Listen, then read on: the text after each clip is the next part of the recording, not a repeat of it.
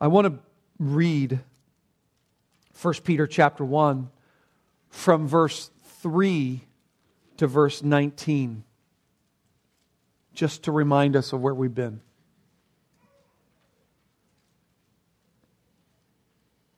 This is the Word of God. Blessed be the God and Father of our Lord Jesus Christ. According to His great mercy, He has caused us to be born again to a living hope through the resurrection of Jesus Christ from the dead, to an inheritance that is imperishable, undefiled, and unfading, kept in heaven for you, who by God's power are being guarded through faith for a salvation ready to be revealed in the last time. In this you rejoice, though now for a little while, if necessary, you have been grieved by various trials, so that the tested genuineness of your faith, more precious than gold that perishes, though it is tested by fire, may be found to result in praise and glory and honor at the revelation of Jesus Christ.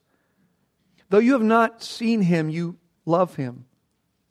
Though you do not now see Him, you believe in Him, and rejoice with joy that is inexpressible and filled with glory, obtaining the outcome of your faith, the salvation of your souls. Concerning this salvation, the prophets who prophesied about the grace that was to be yours searched and inquired carefully, inquiring what person or time the Spirit of Christ in them was indicating when He predicted the sufferings of Christ and the subsequent glories. It was revealed to them that they were serving not themselves but you in the things that have now been announced to you through those who preach the good news to you by the Holy Spirit sent from heaven, things into which angels long to look. Therefore, preparing your minds for action and being sober-minded, set your hope fully on the grace that will be brought to you at the revelation of Jesus Christ. As obedient children, do not be conformed to the passion of your former ignorance, but as He who called you is holy, you also be holy in all your conduct, since it is written, you shall be holy, for I am holy. And if you call on Him as Father who judges impartially, according to each one's deeds, conduct yourselves with fear throughout the time of your exile, knowing that you were ransomed from the futile ways inherited from your forefathers, not with perishable things such as silver or gold, but with the precious blood of Christ, like that of a lamb, without blemish or spot. Let's pray. Your word, O Lord, is a sharp, two-edged sword. Your word is living. It is eternal, firmly set in the heavens. And I pray that you would bring your word to bear on everyone who hears. In Jesus' name we pray. Amen. In 1 Peter chapter 1, we've learned that we who have come to trust in the Lord Jesus Christ are, according to verse 9, obtaining the outcome of your faith, the salvation of your souls. Peter, you've heard as we've read that, Peter's really focused in on this salvation. He mentions it 3 or 4 times just in these verses that we've read. There is a growing understanding of what we have received in Christ, but there is not just a growing understanding of what we have received in Christ, but there is a growing understanding of what we will yet receive in terms of the salvation of our souls. And so he has that right now aspect that he's using, but he also has that future aspect. But I just want you to note in verse 9, when he says, obtaining the outcome of your faith, the salvation of your souls, he mentions that particularly as if it's a right now reality. A right now aspect to the salvation that we have come to receive. We who love the Lord, even though we haven't seen Him, we who believe in Him with an increasing rejoicing despite not seeing Him, we have this guarantee right now we have this salvation, and in the future, by God's grace, when we see Him, we have His guarantee that He will receive us as His own. Those who love Christ, those who believe Christ. That's how Peter describes a Christian. He refers to a Christian as one who loves Christ and one who believes in Christ, even though not presently seeing Christ. And what I want this to do this morning is I want us to let that sit on our minds and in our hearts for a moment.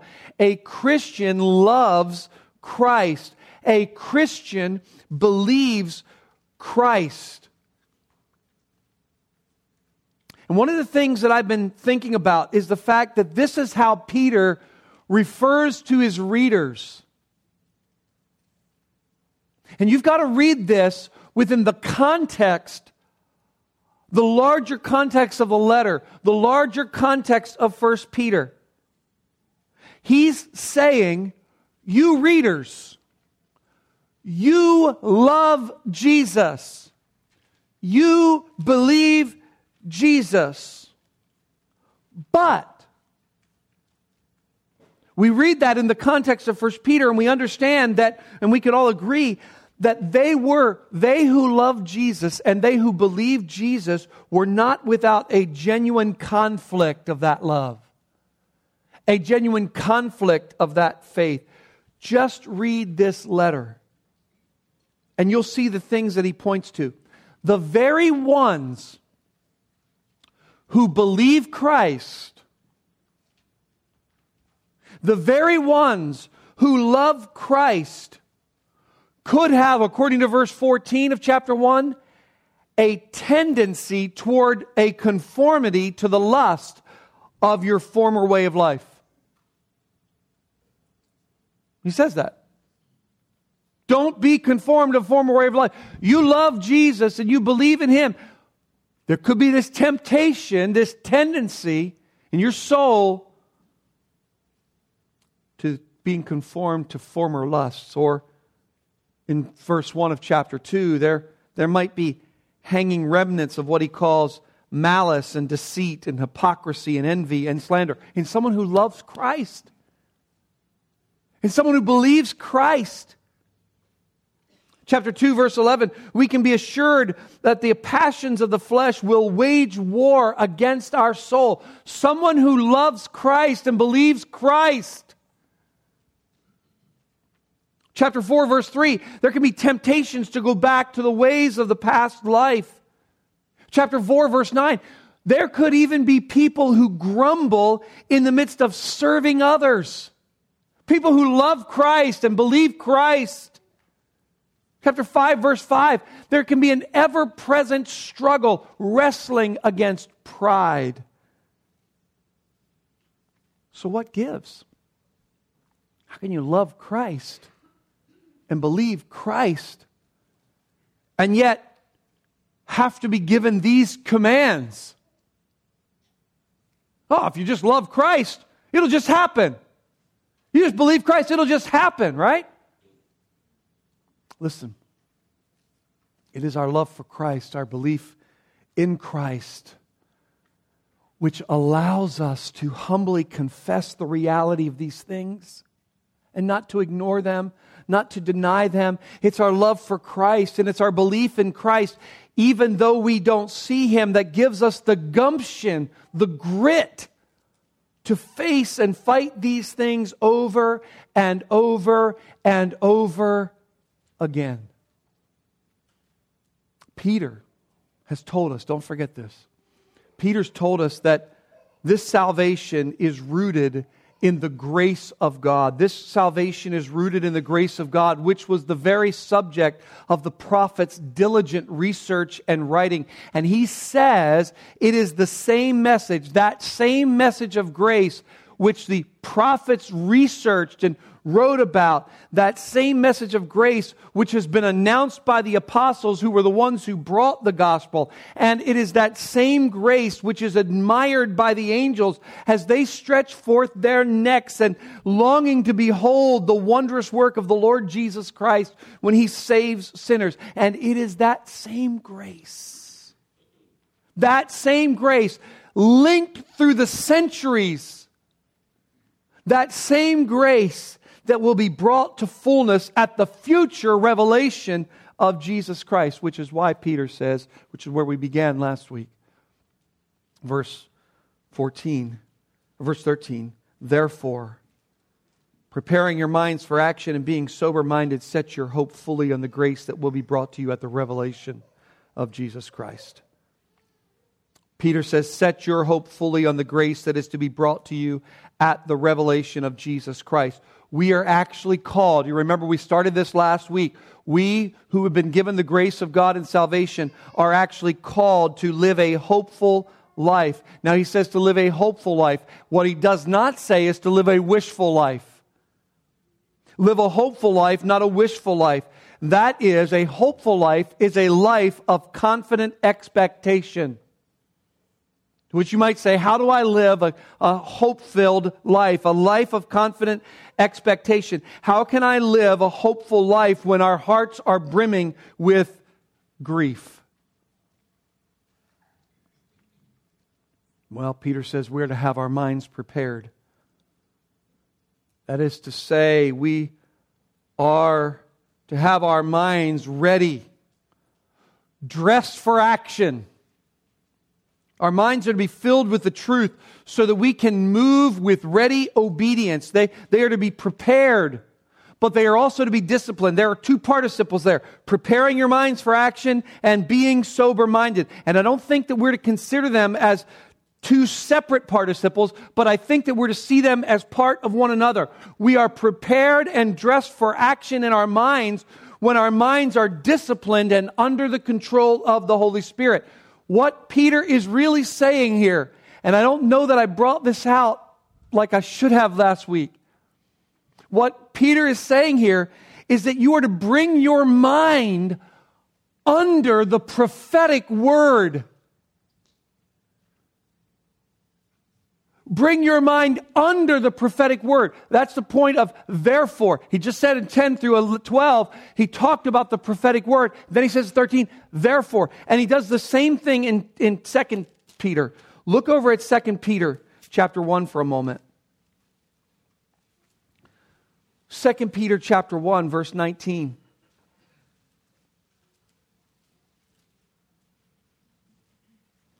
Second Peter chapter 1, verse 19. And we have the prophetic word more fully confirmed, to which you will do well to pay attention as to a lamp shining in a dark place until the day dawns and the morning star rises in your hearts, knowing this, first of all, that no prophecy of Scripture comes from someone's own interpretation. For no prophecy was ever produced by the will of man, but men spoke from God as they were carried along by the Holy Spirit. Peter says, you are to pay attention to the prophetic Scriptures until the day when Christ comes. Put your mind in the Word by putting the Word in your mind. He says, pay attention to it. That word, pay attention, is a word that could be used in a nautical sense, and it has the idea of holding a ship in a particular direction. It means to hold one's course toward a place.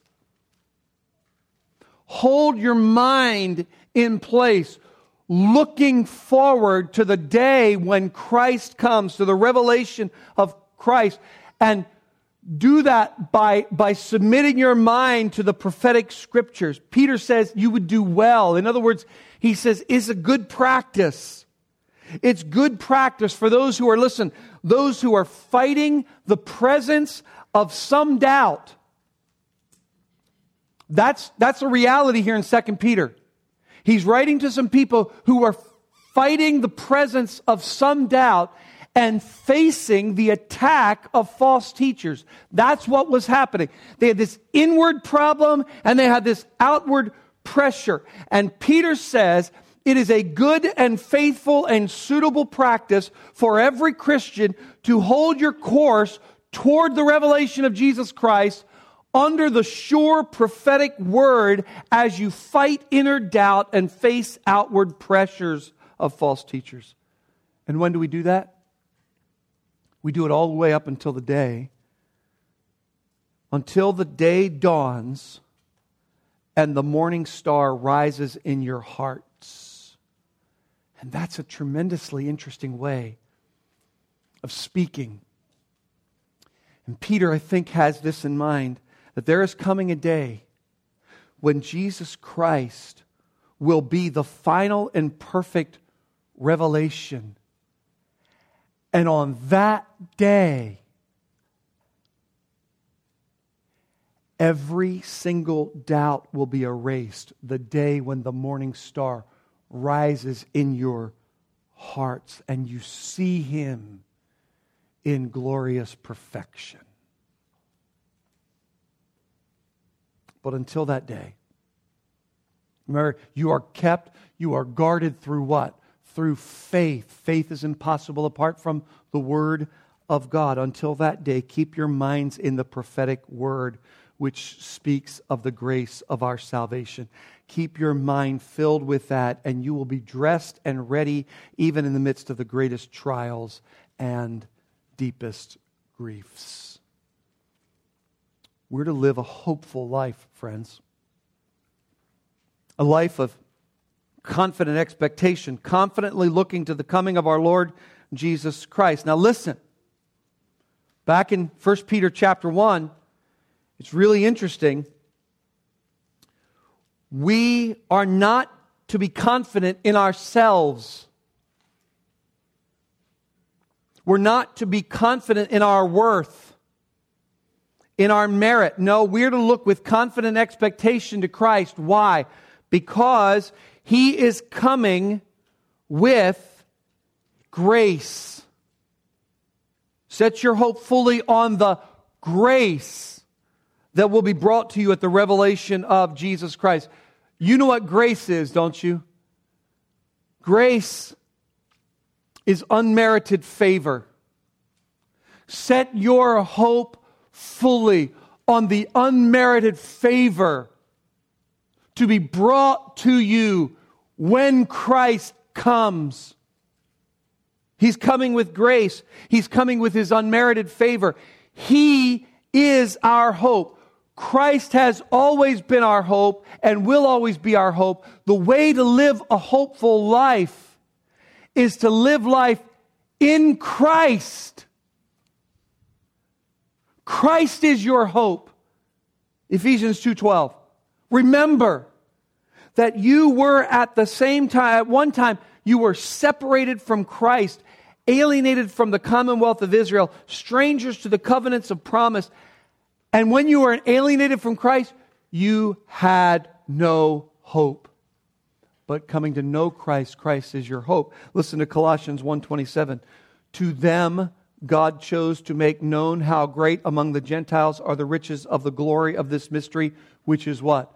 Christ in you, the hope of glory. Christ is your hope.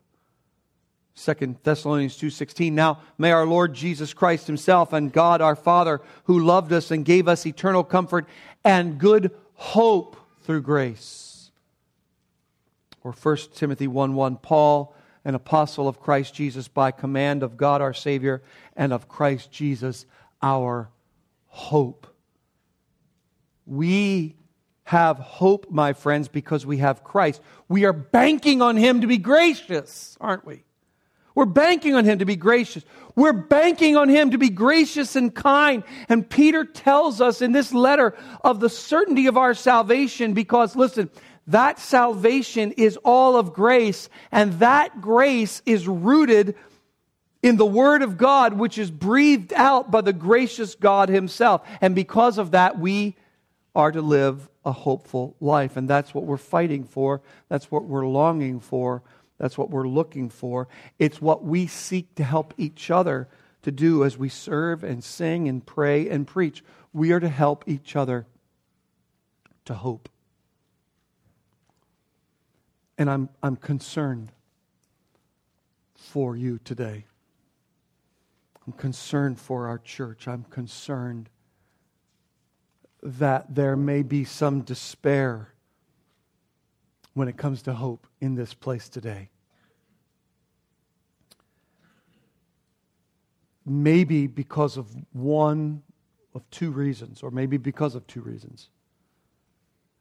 Some of you could be despairing of hope today, which causes a deep anguish of soul, because you don't know if your faith is good enough. Some of you could be in despair because you're not sure if God is good enough or if God could actually love you. And that's a concern that I have, especially for young people who've grown up in the church. You've been a good person and all those things, but there's that nagging despair, anguish of soul about the certainty of your faith, or the quality or quantity of your faith, and you're despairing. And I just want to help you if you are. And I think what I want to do is just take you to a couple passages in the New Testament, try to address those things, and then if we have time, I'll come back, and this is all introduction to what we're going to get talking about in 1 Peter. But let me just show you a couple of places. Would you go with me to Luke chapter 8 for a moment? Luke chapter 8.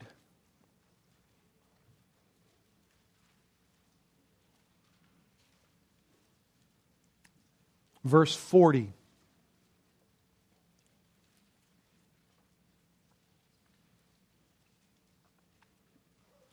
Luke chapter 8, and begin reading in verse 40.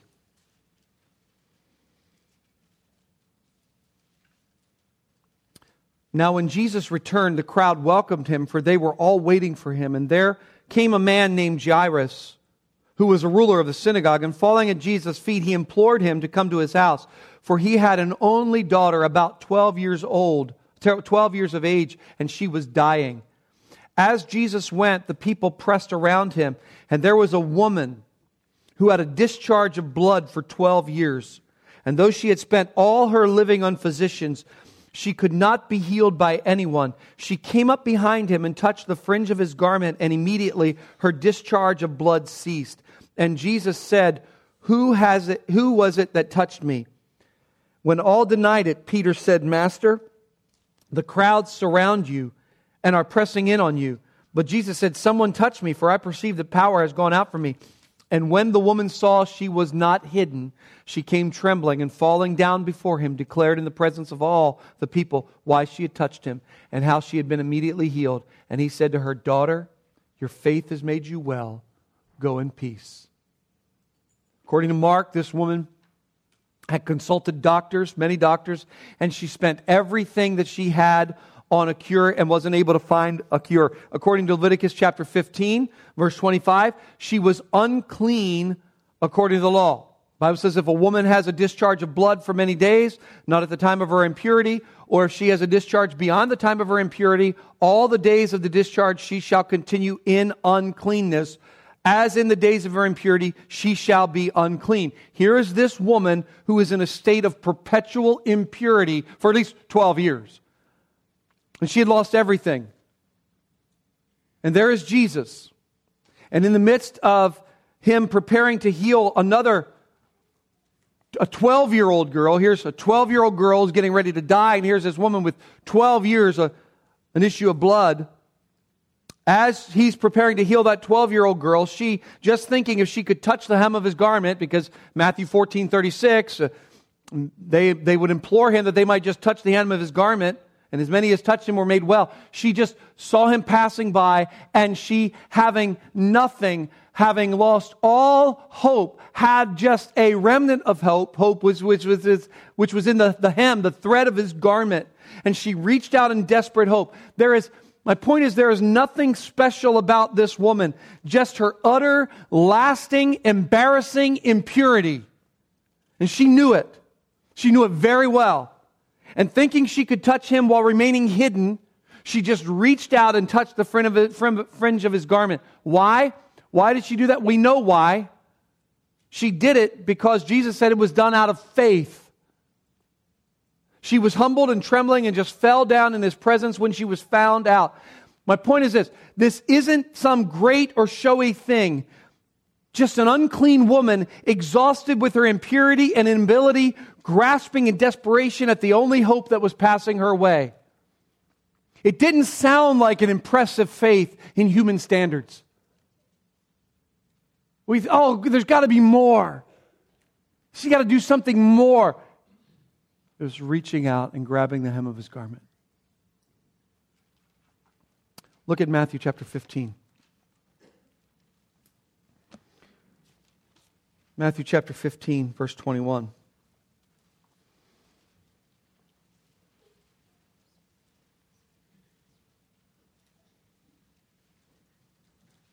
Matthew 15, verse 21.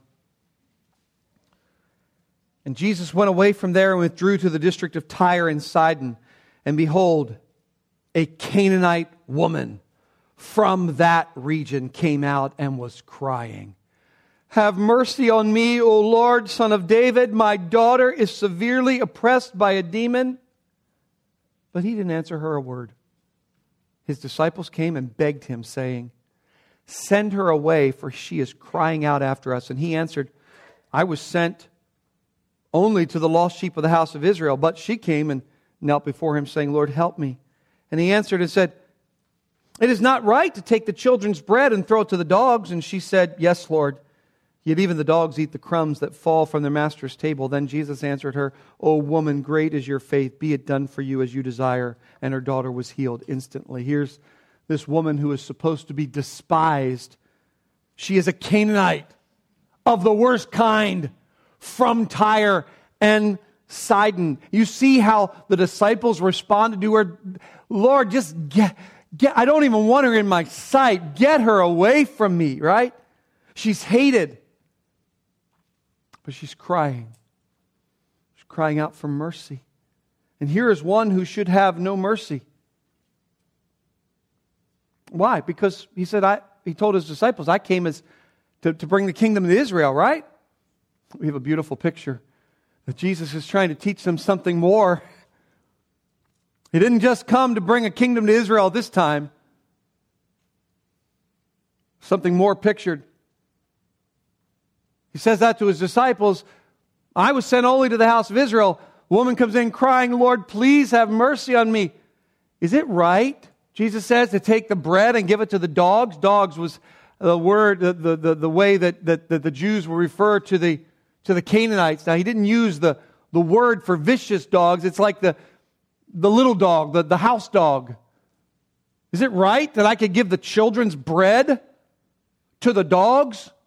Just before this, Jesus had fed the 5,000 and picked up 12 baskets full of fragments. All right? And she says, she doesn't stand up and say, "Well, I demand something. This is my right." She just says, "Yeah. But you know, Lord, even the house dogs get to eat a crumb when it falls on the floor. All I'm asking for is a crumb." That's not a great faith, at least the way we would think of it. Nothing impressive about that. She's just desperate, kneeling in humility. Nothing great, no great promises, no stupendous acts here. Just a desperate woman who has no other hope. She admits her position. "Yes, that's right. I'm an outsider. I'm on the floor. I'm at the table.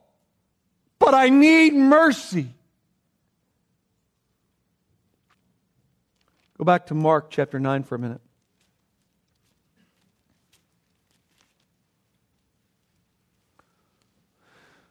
Mark chapter 9 and begin in verse 15.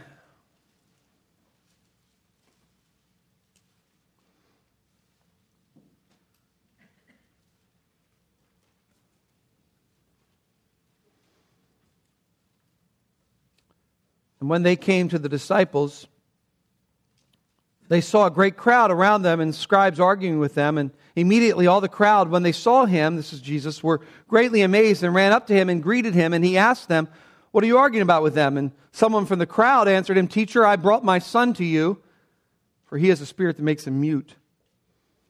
And whenever it seizes him, it throws him down, and he foams and grinds his teeth and becomes rigid. So I asked your disciples to cast it out, and they were not able." And he answered them, "O faithless generation, how long am I to be with you? How long am I to bear with you? Bring him to me." And they brought the boy to him, and when the spirit saw him, immediately it convulsed the boy, and he fell on the ground and rolled about, foaming at the mouth. And Jesus asked the father, "How long has this been happening to him?" And he said, "From childhood. And it has often cast him into the fire and into water to destroy him. But if you can do anything, have compassion on us and help us." And Jesus said to him, if you can, all things are possible for one who believes. And immediately the father of the child cried out and said, "I believe. Help my unbelief." Here again we have a parent. Sometimes I wonder whether anything makes us understand the reality of our weakness better than parenthood. He can do nothing for his son. The disciples can do nothing, only the Lord Jesus Christ. And you notice the words of doubt in the Father in Mark 9:22, "If you can do anything, have compassion." If you can do anything, which Jesus quickly corrects. It's not the question is not in me, the question is in you. There's no doubt about Jesus' ability. The question is, does the man believe? And his response, again, not a response of incredible strength, not this great amount of faith. "I do believe, but help my unbelief."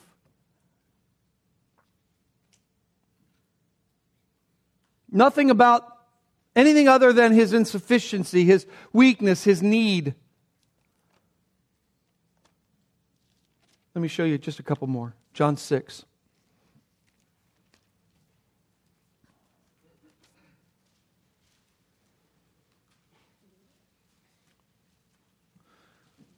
John chapter 6, verse 60 and then verse 68.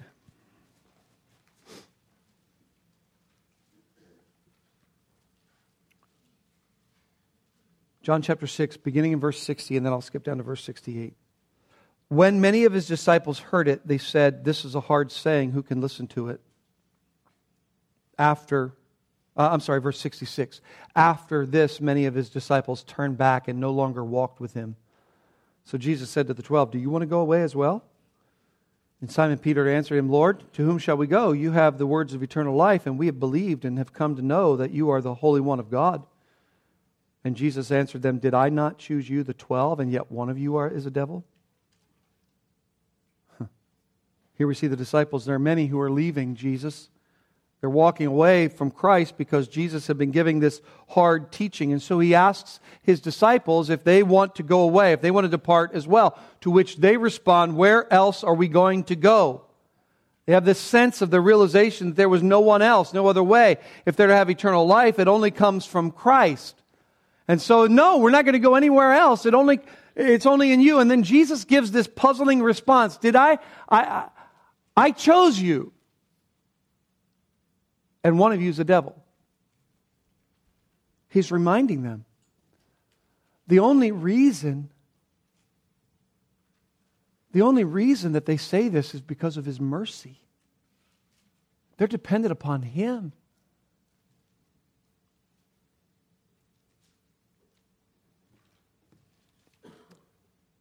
I keep saying one more, but one more for real. Luke 23.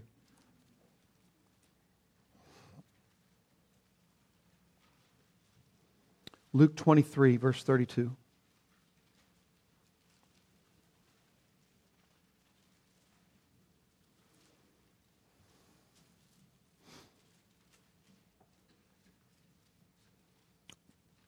Luke 23, beginning in verse 32. 2 others who were criminals were led away to be put to death with him. And when they came to the place that is called the Skull, there they crucified him, and the criminals, one on his right and one on the left. And Jesus said, "Father, forgive them, for they do not know what they do." And they cast lots to divide his garments, and the people stood by watching. But the rulers scoffed at him, saying, "He saved others, let him save himself. If he is the Christ of God, his chosen one, the soldiers also mocked, coming up and offering him sour wine and saying, if you are the king of the Jews, save yourself. There was also an inscription over him, this is the king of the Jews. And one of the criminals who were hanged railed at him, saying, are you not the Christ? Save yourself and us. But the other rebuked him, saying, do you not fear God, since you are under the same sentence of condemnation? And we indeed justly, for we are receiving the due reward of our deeds, but this man has done nothing wrong. And he said, Jesus, remember me when you come into your kingdom. And he said to him, truly I say to you today, you will be with me in paradise. There were two thieves crucified with Christ, and at one point, according to Matthew 27 and Mark 15, they were both hurling insults at Jesus, but then something changed, something happened, because one of the criminals, one of the thieves, looked at Jesus differently than the other. He looked at Jesus as one now. He was mocking him just like everybody else. He was insulting him just like everyone else. But now he looked at Jesus as one who was coming into his kingdom. Why? Because there's nothing on the outside in terms of looks that would have persuaded him. There is a man hanging naked, nailed to a cross. But something happened on the inside as his mind and heart were changed.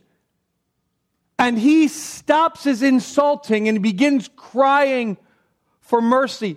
And he has nothing. He has nothing to offer, nothing to give in exchange. Simply a plea for mercy. And at one and the same time, we would say that this may not be the epitome of faith, the dying, anguished words of pain and suffering, yet somehow repentant.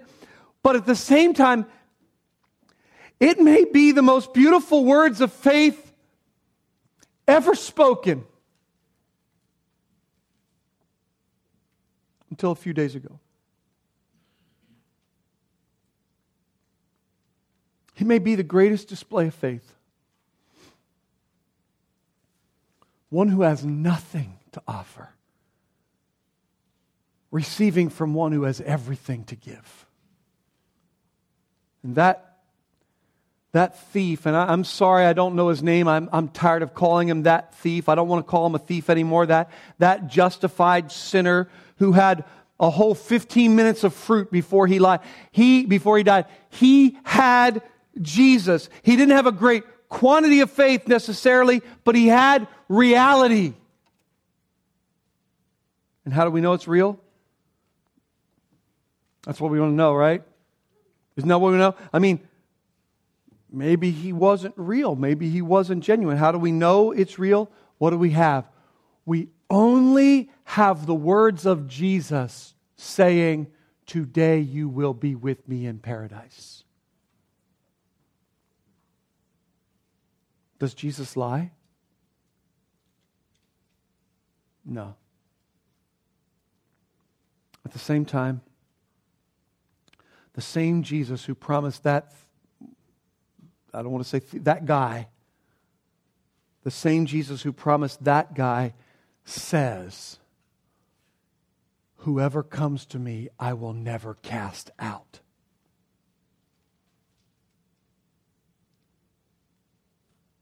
What does that mean? What does it mean to come to Jesus? Well, I think just from these few examples, we can say that coming to Jesus looks like desperately seeking His mercy. It means coming out of the despair for our sin and our insufficiency and hoping in Him for mercy. Mercy from Him given to you on the basis of your unworthiness. Mercy based on nothing you can offer Him. Just mercy. The mercy of exchanging your unrighteousness for the eternal righteousness of the Son of God. The mercy of the forgiveness of sins on the basis of Him taking the wrath of God in your place on Himself. What What did Jesus do every time He confronted or encountered a repentant sinner, a desperate sinner? Every time He encountered a desperate sinner who was pleading for mercy, what did He do? He was merciful.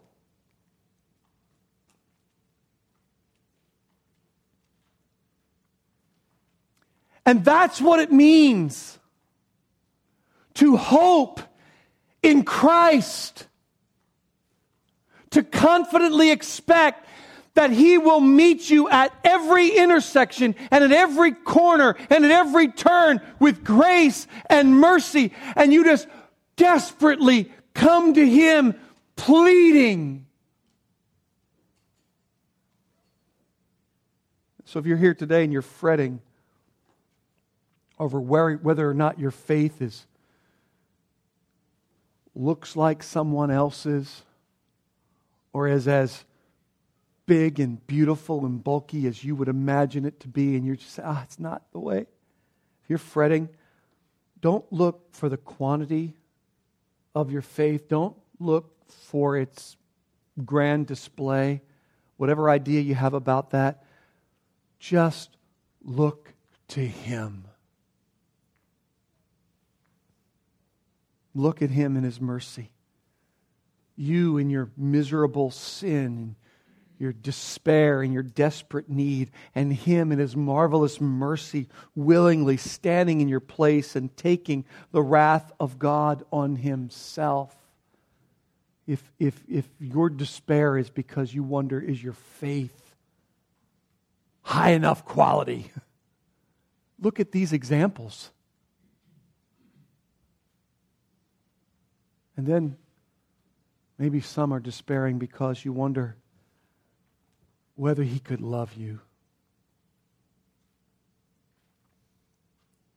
Well, go back to 1 Peter chapter 1.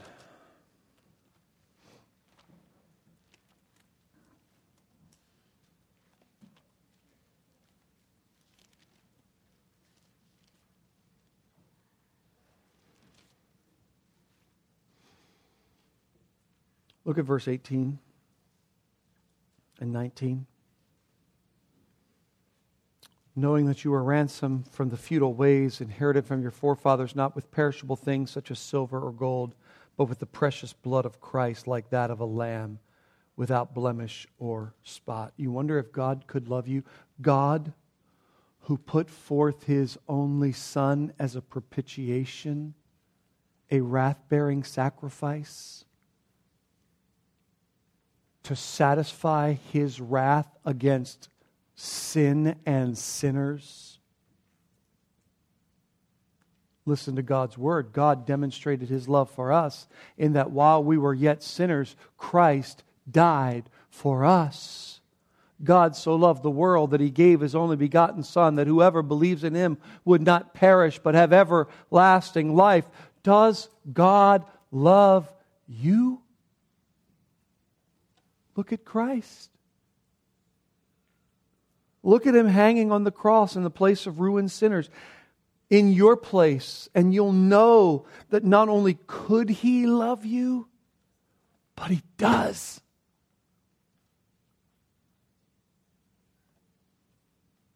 And it's that very love that motivates you to love Him, to trust Him.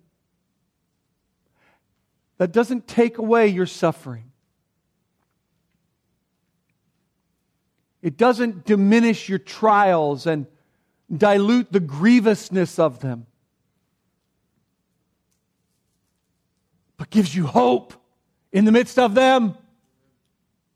And Christ is our hope.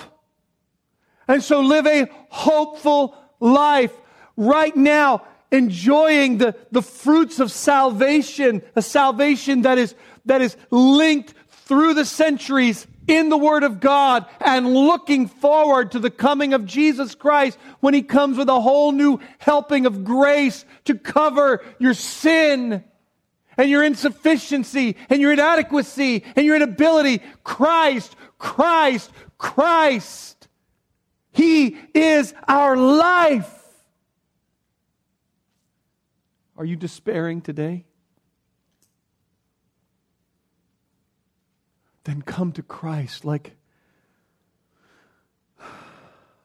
a father who doesn't know what to do with a demon-possessed son, a mom who doesn't know what to do with a demon-possessed daughter, a woman who's been perpetually impure, disciples who recognize they're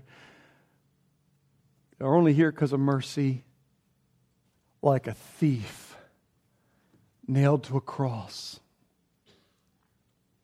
looking to Jesus coming into His kingdom. Would you do that today? Would you, right where you're seated, bow your heart, your mind, and just link out, link up, just reach out in faith to this Christ. You don't need a lot. You don't need a lot of faith. You just need Christ. Would you reach to Him? And He says that whoever comes to Him, I'll never cast them out.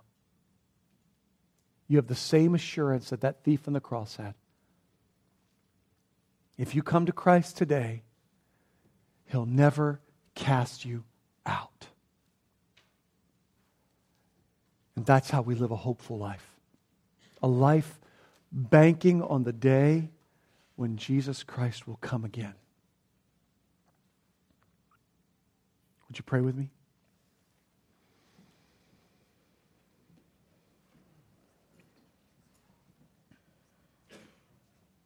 So, Father, we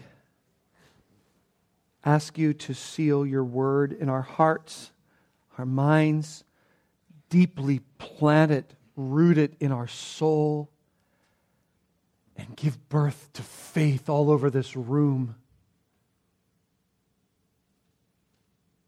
Reaching out and trusting Jesus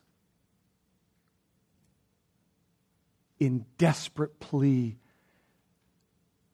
for forgiveness of sin. Trusting Jesus who died on the cross in our place, was buried, and 3 days later rose again, trusting that Jesus. Help us, O Lord, not to despair, but in the anguish of our hearts, give us Jesus, in whose name we pray, and all God's people said, amen.